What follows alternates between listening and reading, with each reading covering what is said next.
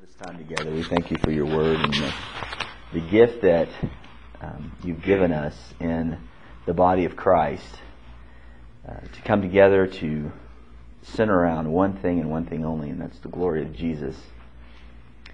That we learn about, that we dwell on, that we attempt to mirror and reflect in our lives as we relate to one another and as we relate to the world around us. Thank you for the gift that we have in Christ as our mediator of the new covenant. And we pray that we get a little bit more insight on that this morning. We pray that your Holy Spirit be with us, that He open up this word delivered to us out of your grace and out of your love for us. Help us to chew on it and take it in, that it might produce fruit in our lives. It's in Christ's name we pray. Amen. We are in Leviticus. We're in chapter 8. And this chapter has 36 verses. And rather than read 36 verses in the chapter, Tammy has cautioned me, you need to take it in smaller chunks. We're going to just do the first 13 verses today, and this actually break this chapter up into 3 sections, and you'll kind of see why the structure of it lends itself to that anyway, and it's also much easier to take on. Remember the book of Exodus, how it ends. The tabernacle is built, the glory of God comes down, right? Remember that? Do you remember that? Okay. And then in Leviticus, we've gone through the first 7 chapters that deal with the procedure on how to do formal worship. We've seen that in the first 2 manuals, the manual of the different sacrifices, the 3 main ones, and then the sin and the guilt offering are kind of tagged under the burnt offering. By way of review, burnt offering generally represents what? Atonement. A general need for atonement. We're sinners before the holy God, and it's His acceptance of us is based upon the blood sacrifice of a substitute. And then the grain offering generally dealt with what? $10 word? Specific sin. Sanctification is generally the sanctification. Specific sins are guilt and sin offering that we see later. And you're right that there are offerings for this specific stuff. And then the peace offering is what? Communion. It's also called the fellowship offering. It's a atonement, sanctifying sacrifice, and then fellowship with God. That's the general idea behind those 3 main offerings, and then we see subcategories of the peace offering, subcategories of the burnt offering. That we've gone over before. So those first 2 manuals are dealing with, generally to the lay people, what are the offerings? How does public worship look like? What does it look like? And then the second manual is to the priest. What are your portions of these things? How are you to handle the sacrifice? What is the duty of the priest to the worshiper? What part does a worshiper play in the sacrifice? So those 2 manuals deal with the procedure of. So that brings us to chapter 8. And chapter 8 begins the formal worship of God in the tabernacle. And it starts with the ordination of the high priest. It's very interesting. Morning. Chapter 8 describes the ordination of the priesthood. And then we get into chapter 9, the first sacrifices by Aaron. He sacrifices on behalf of himself, on behalf of the priests, and then on behalf of the people. And then we get to chapter 10, which shows the consequences for the priests who do not worship God according to His commands. We'll have, I'm sure, a lively discussion on that one. Chapter 8 is a very defined literary structure. The smart guys call it a chiastic structure, and there's 7 sections to it. And there are mirrors on the end, there's mirrors in the next one, mirrors in the next one, and the center is just one thing, and that's usually where the focus, the most important part, is going to be in the middle in the way that it's structured. So we'll get to that next week. But just have in mind that there's a literary definition and how it's done. And each of these 7 sections is characterized or set out by the phrase, as the Lord commanded. And this refrain presents Moses and Aaron as being the model for obedience to God for the people to follow. Right? You can see this whole thing play out. Ceremony. What's ceremony? What's it for? To celebrate a big event. To celebrate a big event. And it's like an official way to show something. An official way to show something. For Hebrew culture, a ceremony is an important function, and it commonly is to celebrate an important thing. It brings about a change in status generally for the person, the main participants of the ceremony. We have some of that, right? I mean, a little bit. Probably the one everybody most thinks of is a wedding, because you have proper dress, proper formal. There are certain rites that we go through. Everybody does the ring. Everybody does the vows. Everybody shoves pie in the face at the end. The thing. Those are all formal rites that we do. Except Tammy threatened me on ours. You will not shove cake in my face. It will end badly for you. So we didn't do the. We did not. Did not do the cake in the face. 1 and 2. Graduation, also throwing the hat up in the air, the thing, and moving the tassel from one side to the other. These are all ceremonial things. They show change of status. This ceremony is also done through a series of rites that directly relate to the purpose. We'll see special clothing. We'll see washing.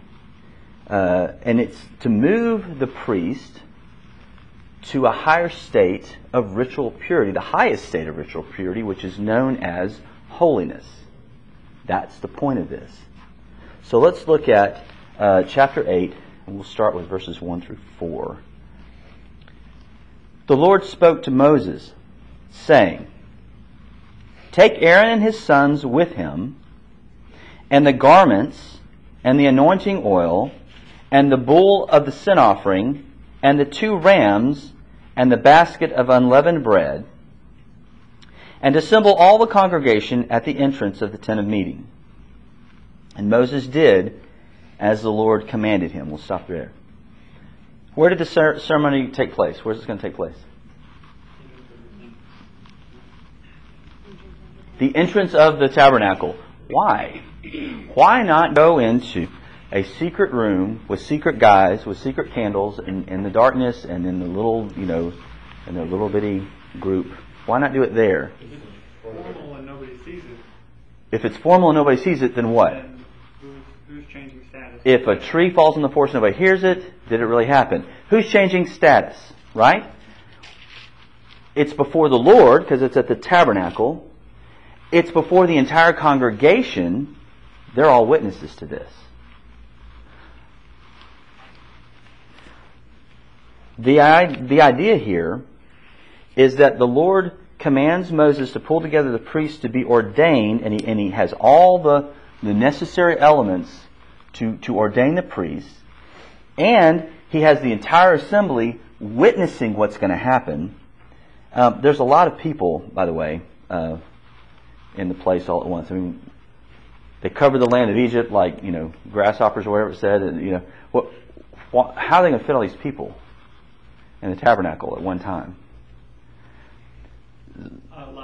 Live broadcast. They're going to stream it. Stream it from before the bronze altar. Tune in now. Well, the idea here is that the elders of the congregation represent the people as they go into the actual courtyard area. And then they spill out from the courtyard around the tabernacle complex. But everybody's there. Everybody knows what's going on. They've all read it. They've all had it, spoken to them, the law of God. And so they know what's going on. Their representatives are in there witnessing it. And this is a testimony to them. It's a big deal. So the entire assembly of the nation is called to witness it. With this ceremony, Aaron and his sons are elevated in status with the congregation. They're being set apart here for something very significant, for something very important. And it's with much pomp and circumstance that it happens. And yes, I use pomp and circumstance. They're graduating into to an office of service among the congregation, set apart by God. And look what happens. What's the first thing that happens here? Verse 4b. And the congregation was assembled at the entrance of the tent of meeting. And Moses said to the congregation, "This is the thing that the Lord has commanded to be done." And Moses brought Aaron and his sons and washed them with water.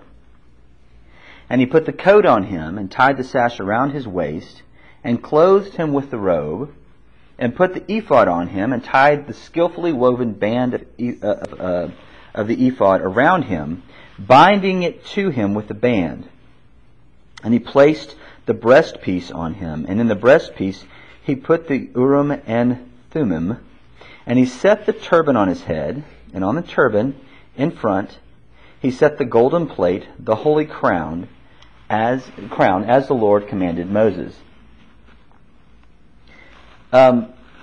These are commands that God gave to Moses back in Exodus. We read about all this stuff.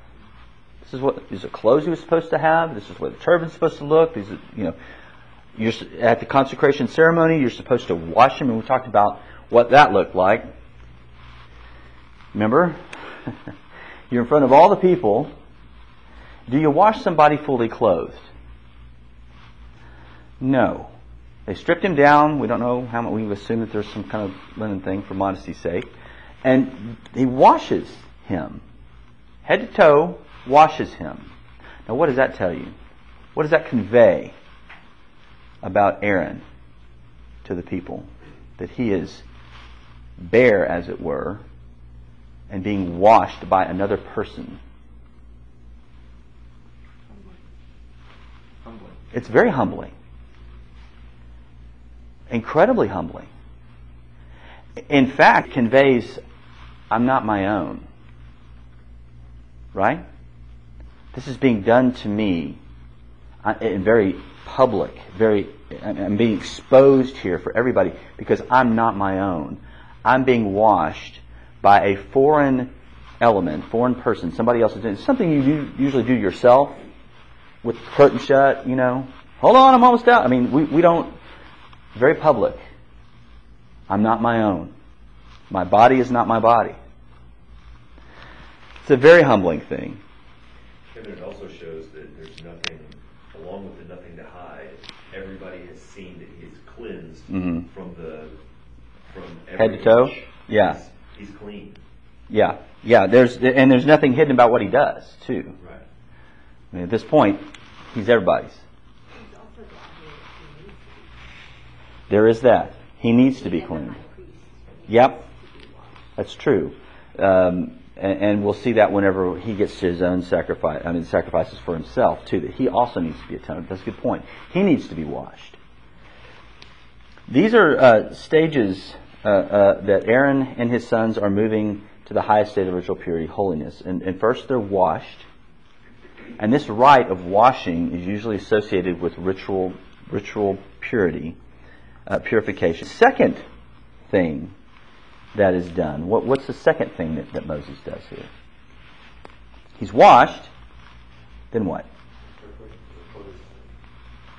He's dressed with clothes that are not his own. Right?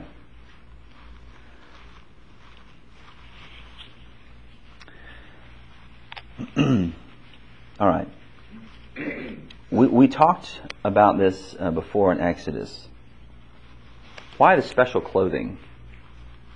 What's all that about if you're from Canada? For beauty and for glory. Yes, there's an artistic element of how the clothes are made, but why are they made to begin with? What's the purpose? It shows purpose behind it. Okay, which is? It's like a uniform. Like a uniform, a beautiful and glorious uniform. Show status. Shows status. Do we do that? Yeah. Do we have Special clothes that indicate special status. Like, give me an example. A police officer. Military. A soldier's uniform. Judge. There's a judge that I was in front of one time. I had an emergency hearing, and he came in, and I was in his in the area outside the chambers. He comes in from the pasture. He had been like mowing and stuff. He's all skanked out, and it's like shorts and a t-shirt. He's like, "I'm here. Don't judge me." And he walks in. He walks in. He comes out in the robe. You would have never known. You'd have never known. It was awesome. He's a great judge, but it was a lot of fun. Don't judge me. So, yes, it denotes special status. It denotes a role that they're playing. In the ancient Near East, special clothing indicated that a person had entered into a specific state. One of the common ones was mourning. You know, they put on sackcloth, ashes, black clothes to denote mourning. That's one that we may be familiar with from reading through Scripture. And the other is that they had a specific role. A leader usually wears a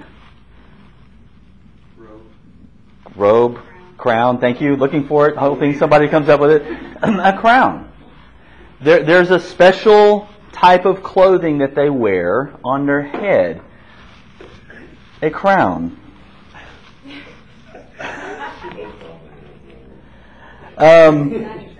A shiny crown. All right. So you see this with a soldier's uniform, a bride's wedding dress, a mourner's black cloak.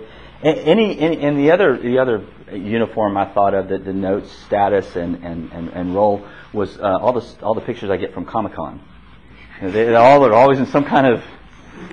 Anyway, sorry. Okay, so you have this thing. The priest's special clothing identified them as set apart to a specific state, ritual holiness, and a specific role. What's the role? What are they going to be doing? What does a priest do? They're the mediators for the people. They're the mediators for the people of the covenant. That's a specific role. Not just anybody can waltz on in there and start, "Hey, I'll do this for you." These are the guys that are set apart to do that.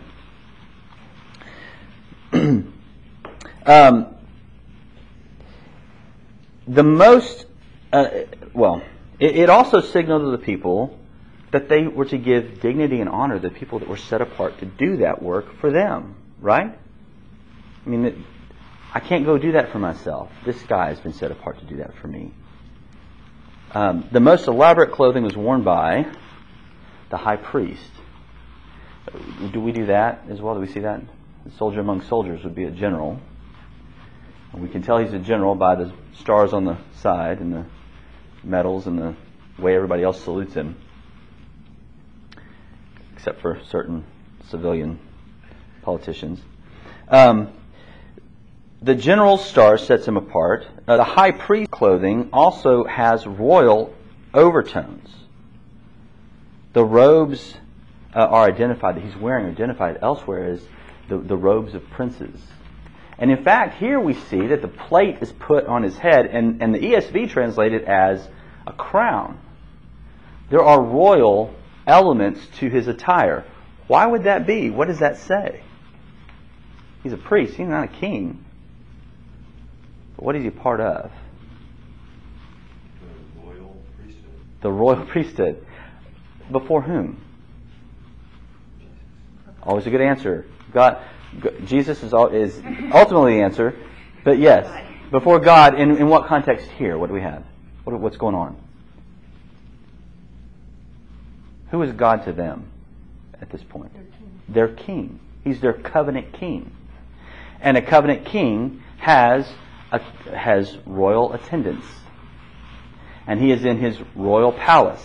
And these are the people attending and mediating the covenant before the covenant king. And so there are royal elements to their clothing. All right. The high priest is part of a royal administration. Okay. Let's see. Let's look at the preparation, the place, and the person. Verse 10. Then Moses took the anointing oil and anointed the tabernacle and all that was in it, and consecrated them. And he sprinkled some of it on the altar 7 times, and anointed the altar and all its utensils and the basin and its stand to consecrate them. And he poured some of the anointing oil on Aaron's head and anointed him to consecrate him. And Moses brought Aaron's sons and clothed them with coats and tied sashes around their waists and bound caps on them as the Lord commanded Moses. These three things that he does, what's the purpose? To consecrate. You think that might be an important element there? Maybe? 3 times he says, to consecrate, to consecrate, to consecrate. This is a shout out to the significance of what's going on. He's setting this whole thing apart. He first gets the oil. Remember the oil we talked about, special blend? Right? It was specifically done for temple work. And if you tried to sell it on the open market, you would be cut off from your people. This is specifically for use in the tabernacle. And he uses this oil to anoint the tabernacle. Incidentally, it's the first time the tabernacle is mentioned in Leviticus. And the word here is used, that's for tabernacle, means dwelling place. And we've already kind of talked about this. God's dwelling place here. This is his palace. This is where he resides among the people. And so that's why it needs to be consecrated for formal worship. Second, he anoints all the furniture and utensils in the courtyard of the tabernacle for all to see. And then lastly, he pours this oil on Aaron's head. How beautiful it is for brothers to dwell in unity. It is like the oil flowing down from the crown to the beard, even Aaron's beard. You know, that Psalm 133 uses this language to talk about the beauty of unity in the body of Christ. This pouring of oil over Aaron seems to also indicate the empowering of the Holy Spirit on him. Because elsewhere where that's used, remember Saul when he was anointed as king? Samuel says to him, pouring the oil over you, go get your donkeys, because that's really what Saul was concerned. My dad's donkeys. And he says, go get the donkeys. On your way there, you're going to meet some prophets. And then you'll prophesy. The Holy Spirit will come upon you and prophesy. And sure enough, it says that the Spirit rushed upon him and he prophesied. Saul prophesied. And then later in 1 Samuel 16, when he anoints David, it says the Holy Spirit rushed upon him from that day forward. Notice the difference between Saul and David. Saul gets this one opportunity of prophesying because the Spirit's on him. David, from that day forward, the Holy Spirit was with him.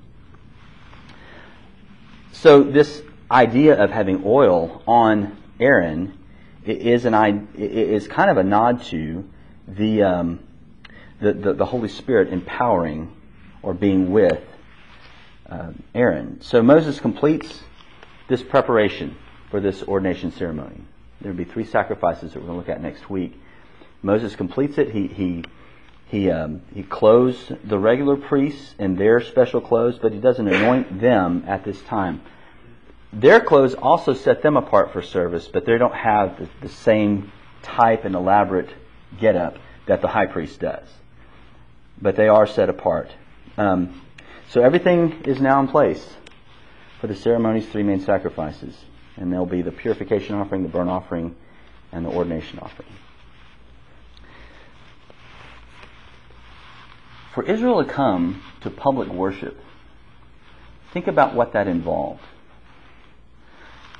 They're coming to a place where they've seen this massive display of God's glory come down. And they're coming to that holy, glorious place that's been consecrated. For them to come there, what's the problem? They're not holy. And God's holiness eradicates impurity and sin like light eradicates darkness. I mean, it's a pretty, in chapter 10 we will see it's a pretty swift vaporizing. I mean, it's a big deal. How gracious of God to provide them a means by which to approach Him. He wants, what does that tell me? I want you here with me. Right? I want you to be in fellowship with me. Come to me. And I'm going to make a way for that to happen by setting apart certain men to be mediators, because you're sinful and I can't dwell with sinfulness. So we'll do this for now.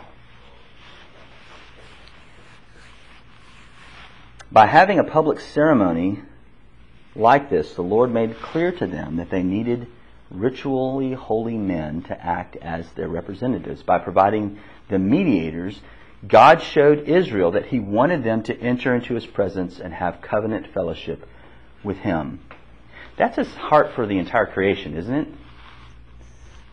I mean, He wants His creation to be restored in rightness with Him. Here's a verse that makes Calvinists kind of do one of these like twitches. But it's in the Bible. It's in Timothy, which is pretty awesome, actually, that it's there. 1 Timothy 2, 3 through 5. This is good, and it is pleasing in the sight of God our Savior, who desires all people to be saved and to come to the knowledge of the truth.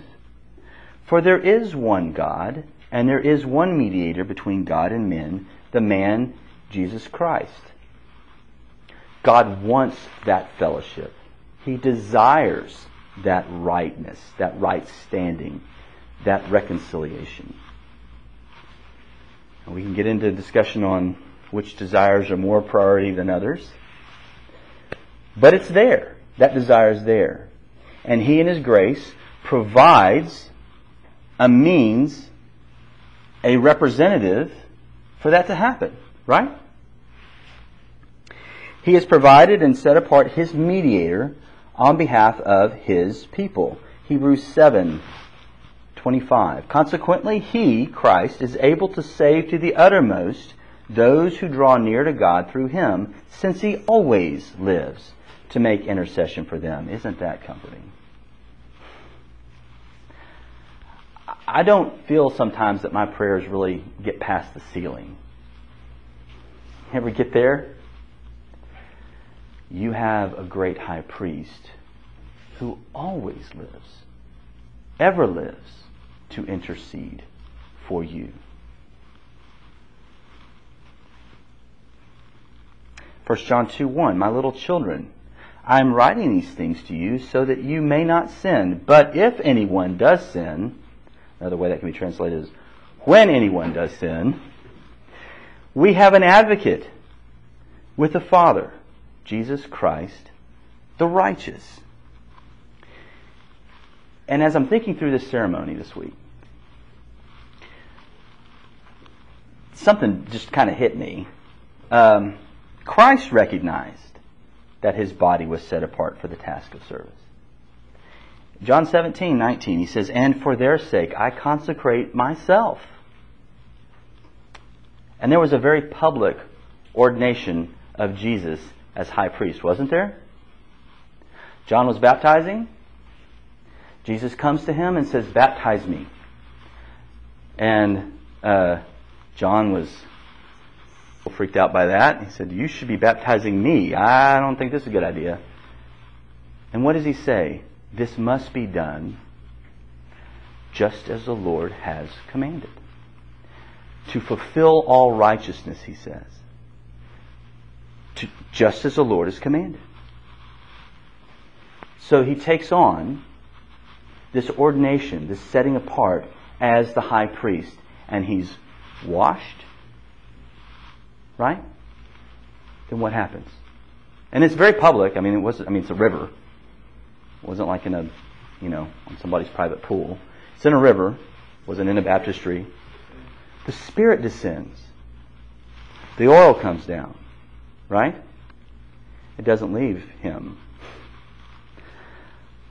The Spirit descends. The oil comes down. What else happens? Is he given special clothes? Not yet. Something does happen, though. He's clothed in the favor of his Father. This is my beloved Son, in whom I am well pleased. There's no doubt that this man is set apart for a specific task, a holy task. God pronounces it from heaven. No need for clothes. Everybody saw that. Everybody's there. Now he does He is set apart with some clothes. We see in Revelation some pretty shiny ones. Pretty amazing. John can't really look at him too long. He's on the ground. Spectacular. But at that moment, at the ordination, it's the pronouncement of God that clothes him in favor.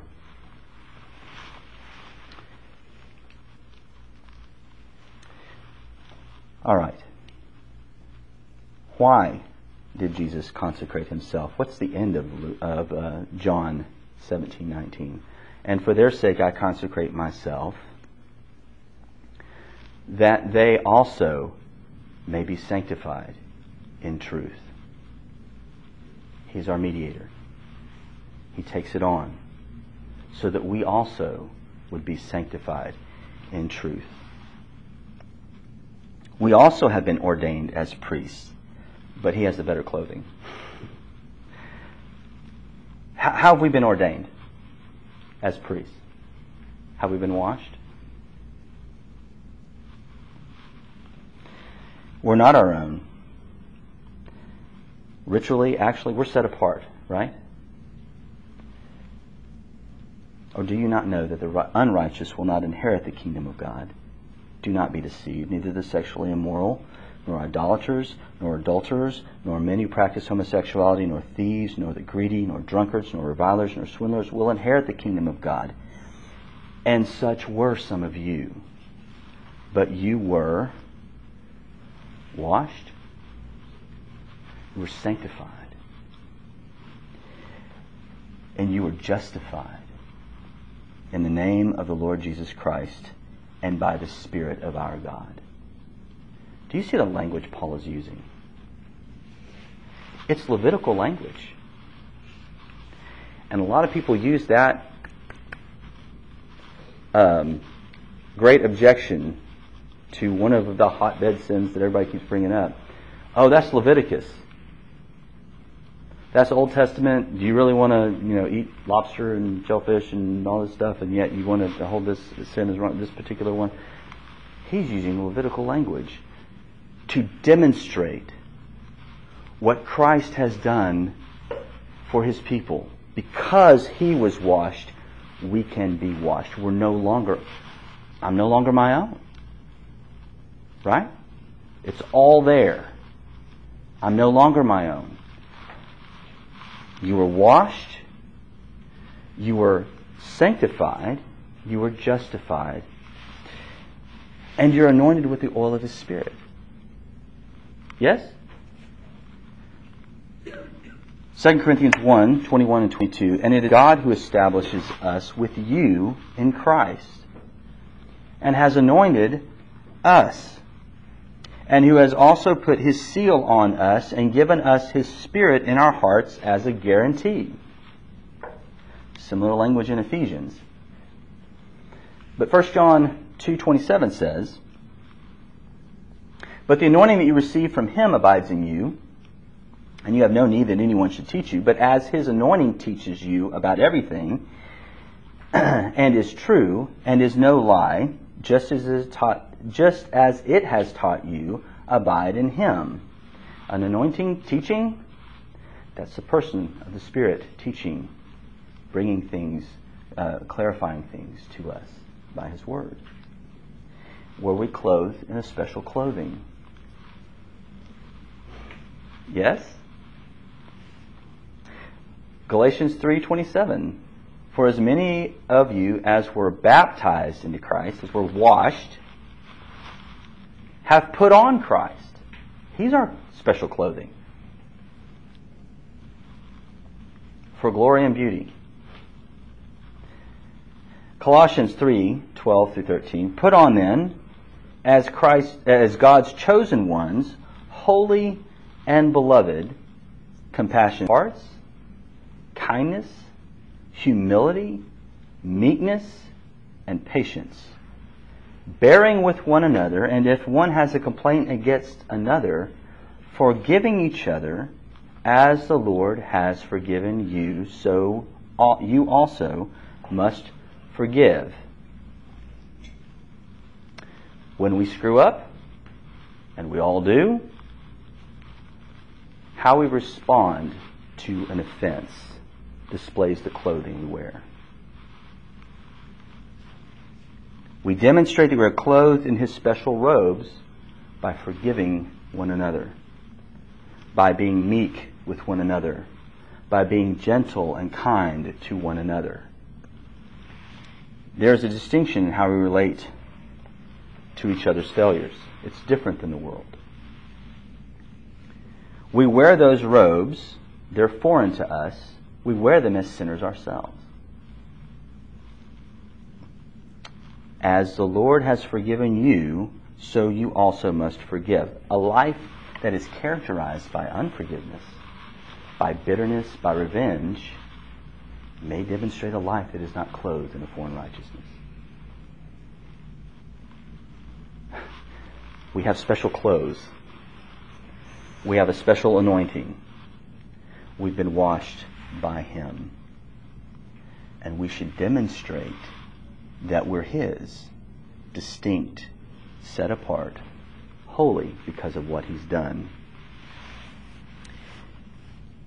Make your ordination sure. Make your calling and election sure.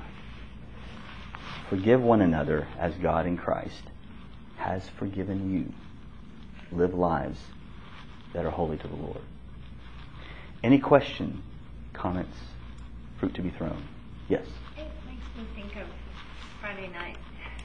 This is a silly example, but there were two bands. Our band, full military dress with the hats with the plumes, and everybody has to step in line. The other band wore t-shirts and shorts, and everybody just kind of meandered out on the field. And I was thinking to myself that the way, I mean, it kind of has the idea of what you're clothed in, and when we realize who we are in Christ, it should affect the way we live our lives. It should affect the manner in which we approach things. Right. Where, as opposed to if we're just like they're going back to our old way of life and just like, oh well, I'll just go with the flow and whatever, then that's how you live your life. Anyway, it was kind of a silly example, but it was just kind of a stark contrast in the way that they were clothed and the way that they behaved. But anyway. Yeah, there were a lot of parallels to draw from those two bands. Yeah, but I mean, talking about and 35 to 14 Bullard winning as Christians, didn't hurt. We don't outwardly dress a certain way like a priest outwardly dressed a certain way. Right. You know, we sort of joke on Sundays that we're in Sunday clothes, so you better drive nice. You know. Yeah. But I never put a fish on my car. I'll never do it. It's just inviting. No. In fact, this morning, I was going to let somebody get by who's driving real slow rather than cut in front of them and do the normal Houston driver thing that I've been brought up to do. So let them go by, and so they get, okay, now I'm going to get behind it. And then they stopped and turned with no signal. I was like, oh, if I had just acted on my impulse, I'd already be up there by now. But no. So I don't wear a fish. That's probably not a good example, but anyway, there it is. So yes, so clothing can many times dictate how we act, and that we're also seeing if we're wearing Christ. I'm not saying our actual clothes. I know. I'm drawing out. I'm taking what you said and I'm moving it back over here. So yes, you're right. Anything else? It's only 10:06. I mean, we've got like 14 more minutes. I don't know. Do we want to? I have a question. Really long prayer? Is that? Yes, sir. The order of what which things were consecrated in. First the tent or the tabernacle, then the utensils, then the Aaron and the sons. You know any specific significance of the order? Maybe just logical. The place, the stuff, the people. You know, maybe that is. I didn't see anything specific. Smart guys didn't tell me anything specific on that. But I mean, I would think it would just be a lot. No, that's a good observation. I don't know of anything more specific than just it's a logical. Yeah. It's good. All right. I'll pray.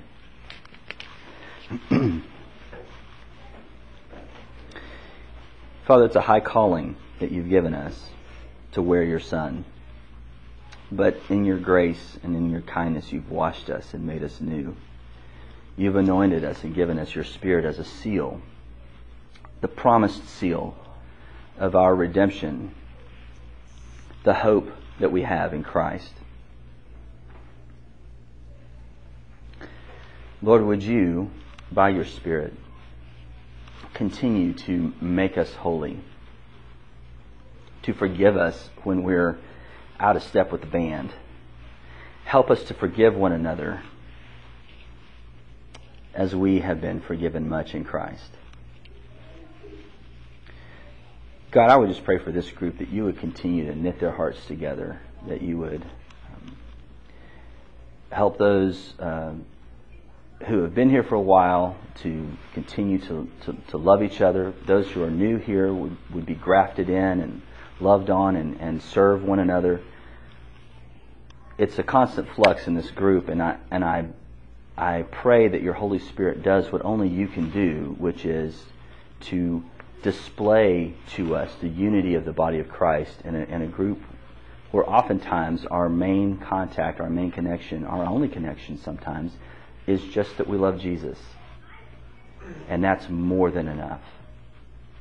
I thank you for the love and the service that I've seen in this group so far. And I pray that it continues. And I pray that you continue to build us up in love as we encourage one another, as we pray for one another, as we serve one another, as we study your word and are sanctified by your truth, as we're moved toward actions of good works because of what Jesus has done, not just to make ourselves look better, but because of what Jesus has done, that would be a testimony to a world that we are distinct, set apart, holy, and we're not our own. We've been bought with a price.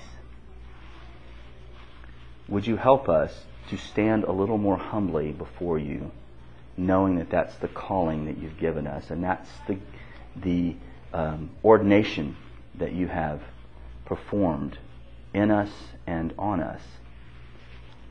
Help us to continue to put on Christ and wear Him in a manner that is worthy of the calling with which we've been called. It's in Christ's name we pray. Amen.